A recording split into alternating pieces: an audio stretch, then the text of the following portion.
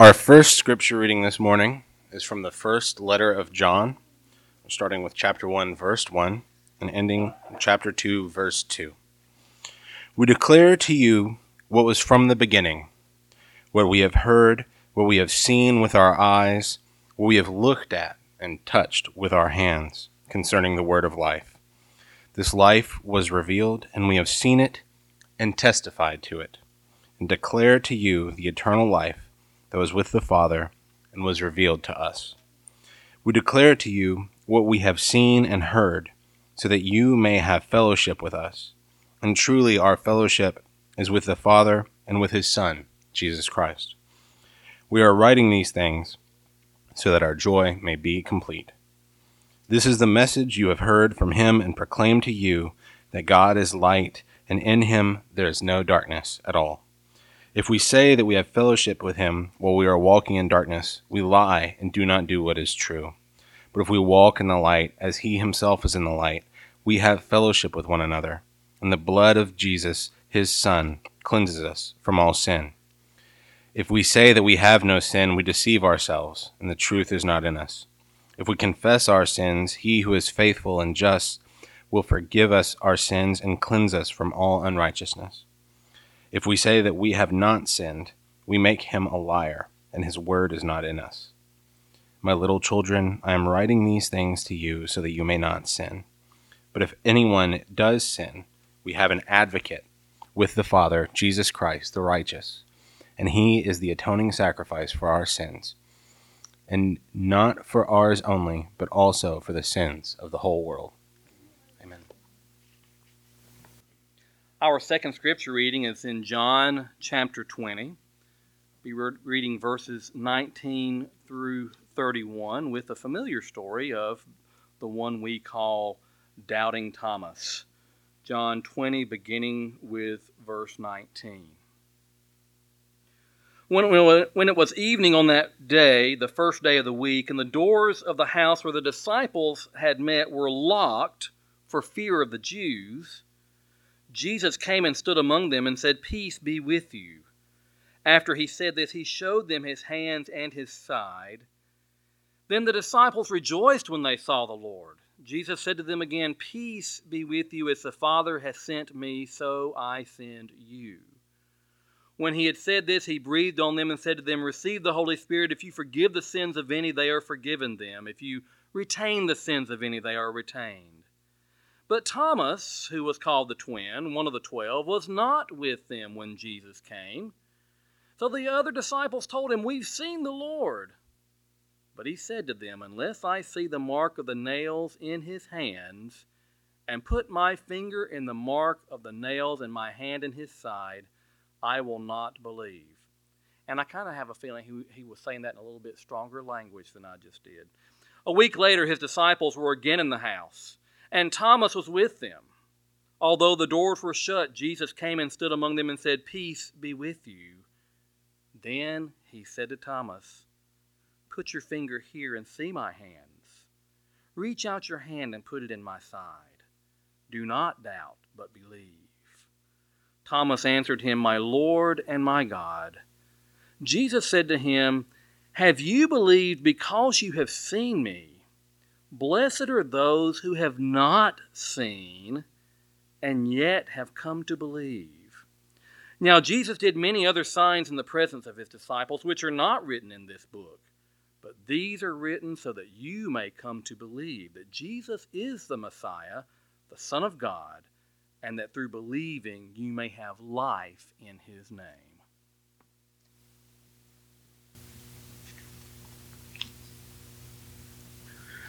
My, how time flies.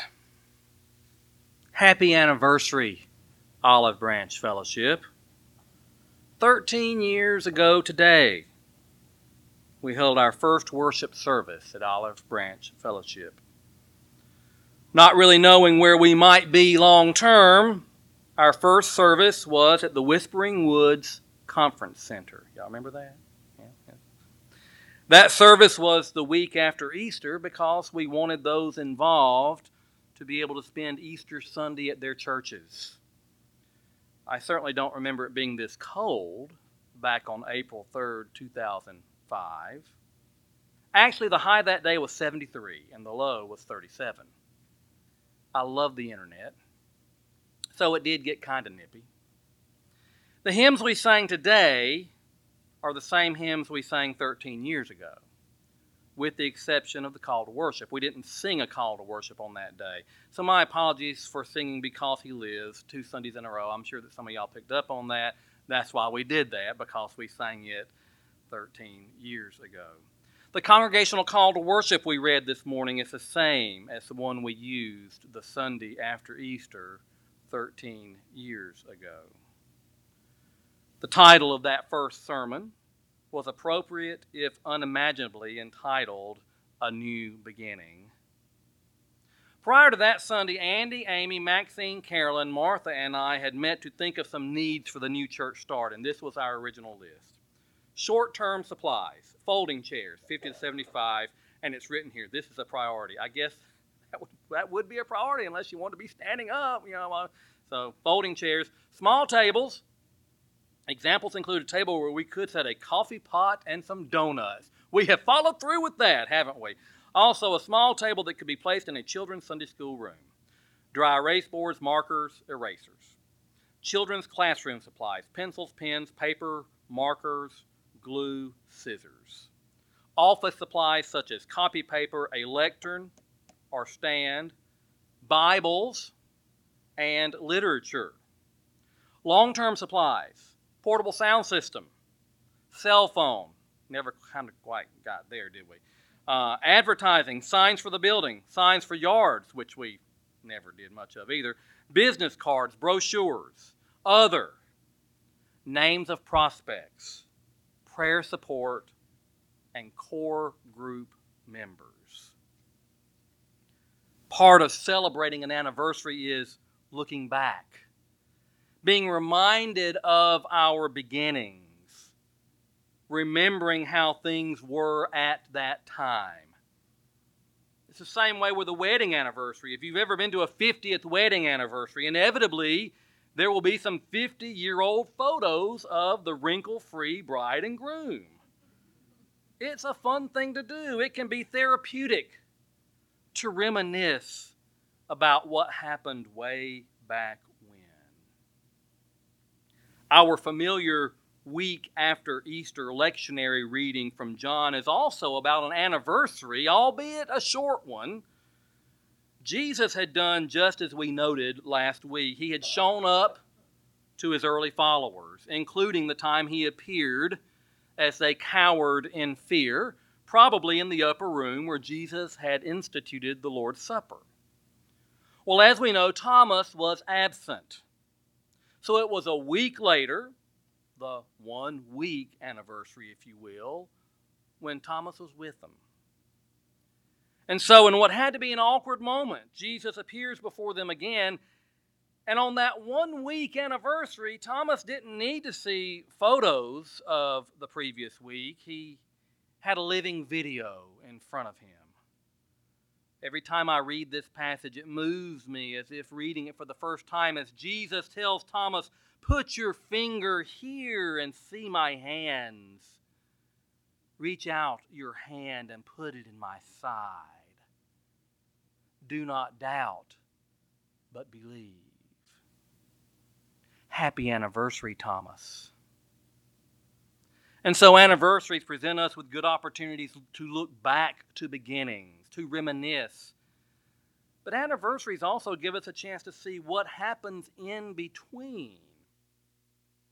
Our church is still a very young church, but we've seen quite a few changes over our first 13 years of existence.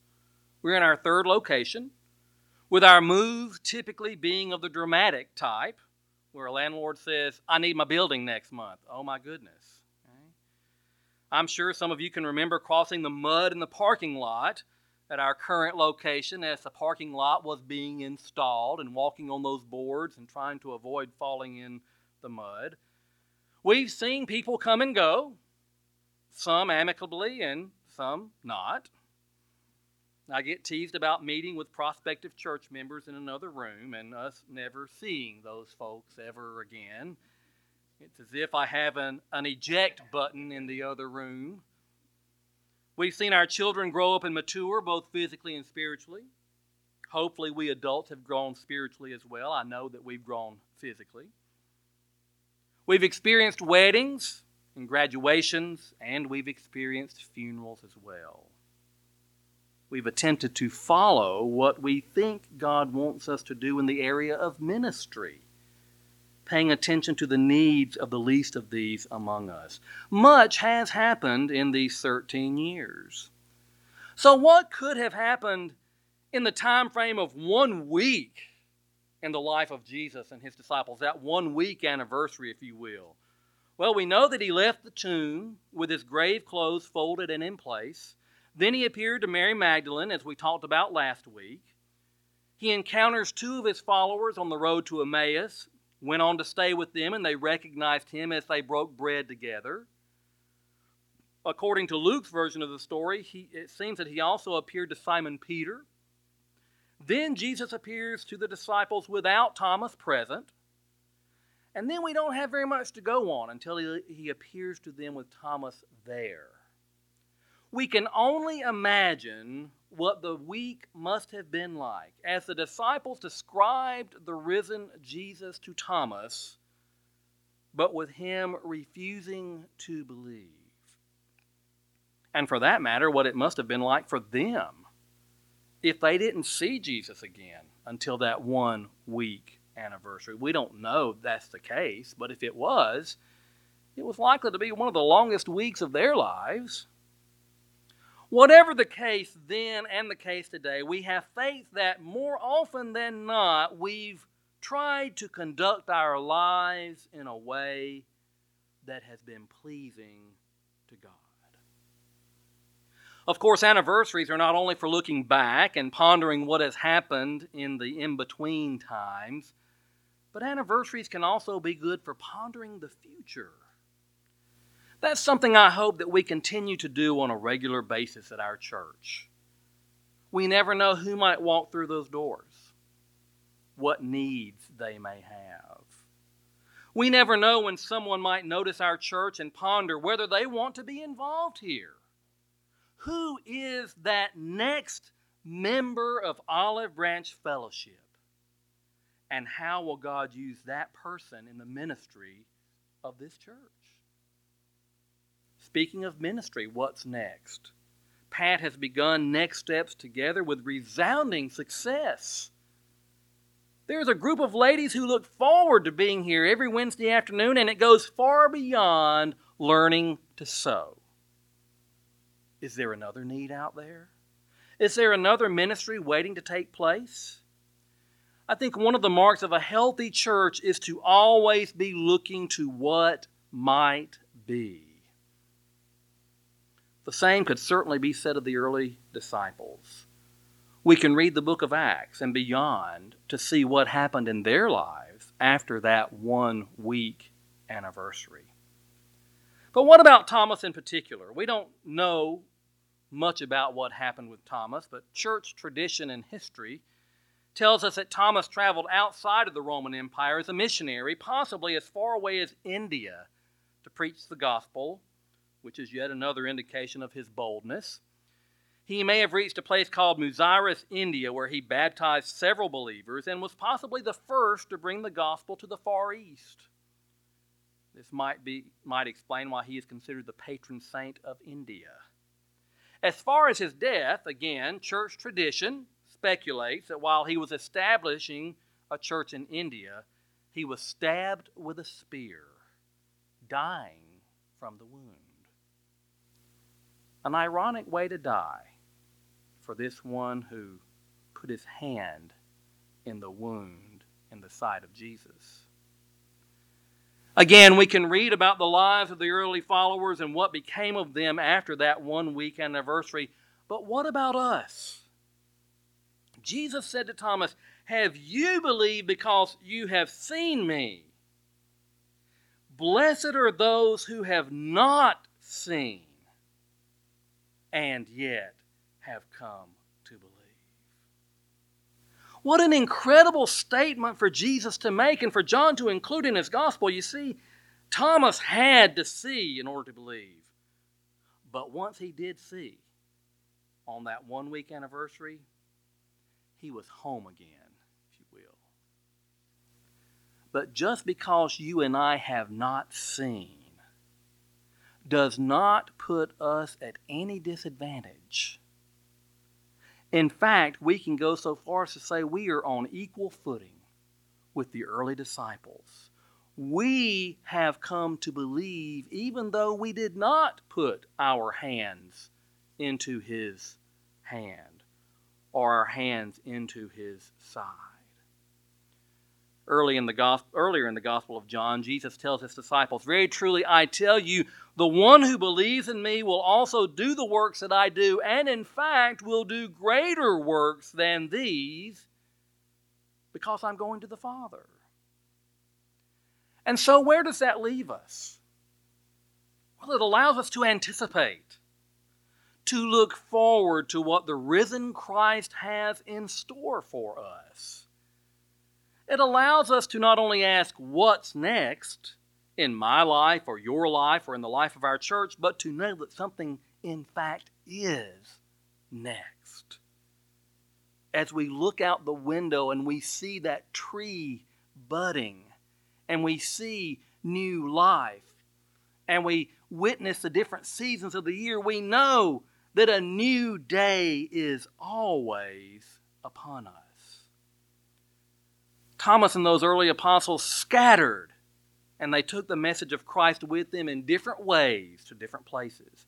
They ministered in the name of Christ as they went. The same can be said of each one of us and of this church. As long as we are willing to ask what's next, God will provide opportunities and will provide a new day. All we are asked to do is follow. And so I ask you this morning, what is next in your Christian life? What's next in your Christian walk? What does God have in store for you from this point forward? Well, regardless of whether we are looking to the beginning, the between times, or the future, we can know for sure and agree with the writer in Hebrews that Jesus is the same yesterday and today and forever. And that should be something that would put a bounce in our step. And by the way, happy anniversary. Let's pray.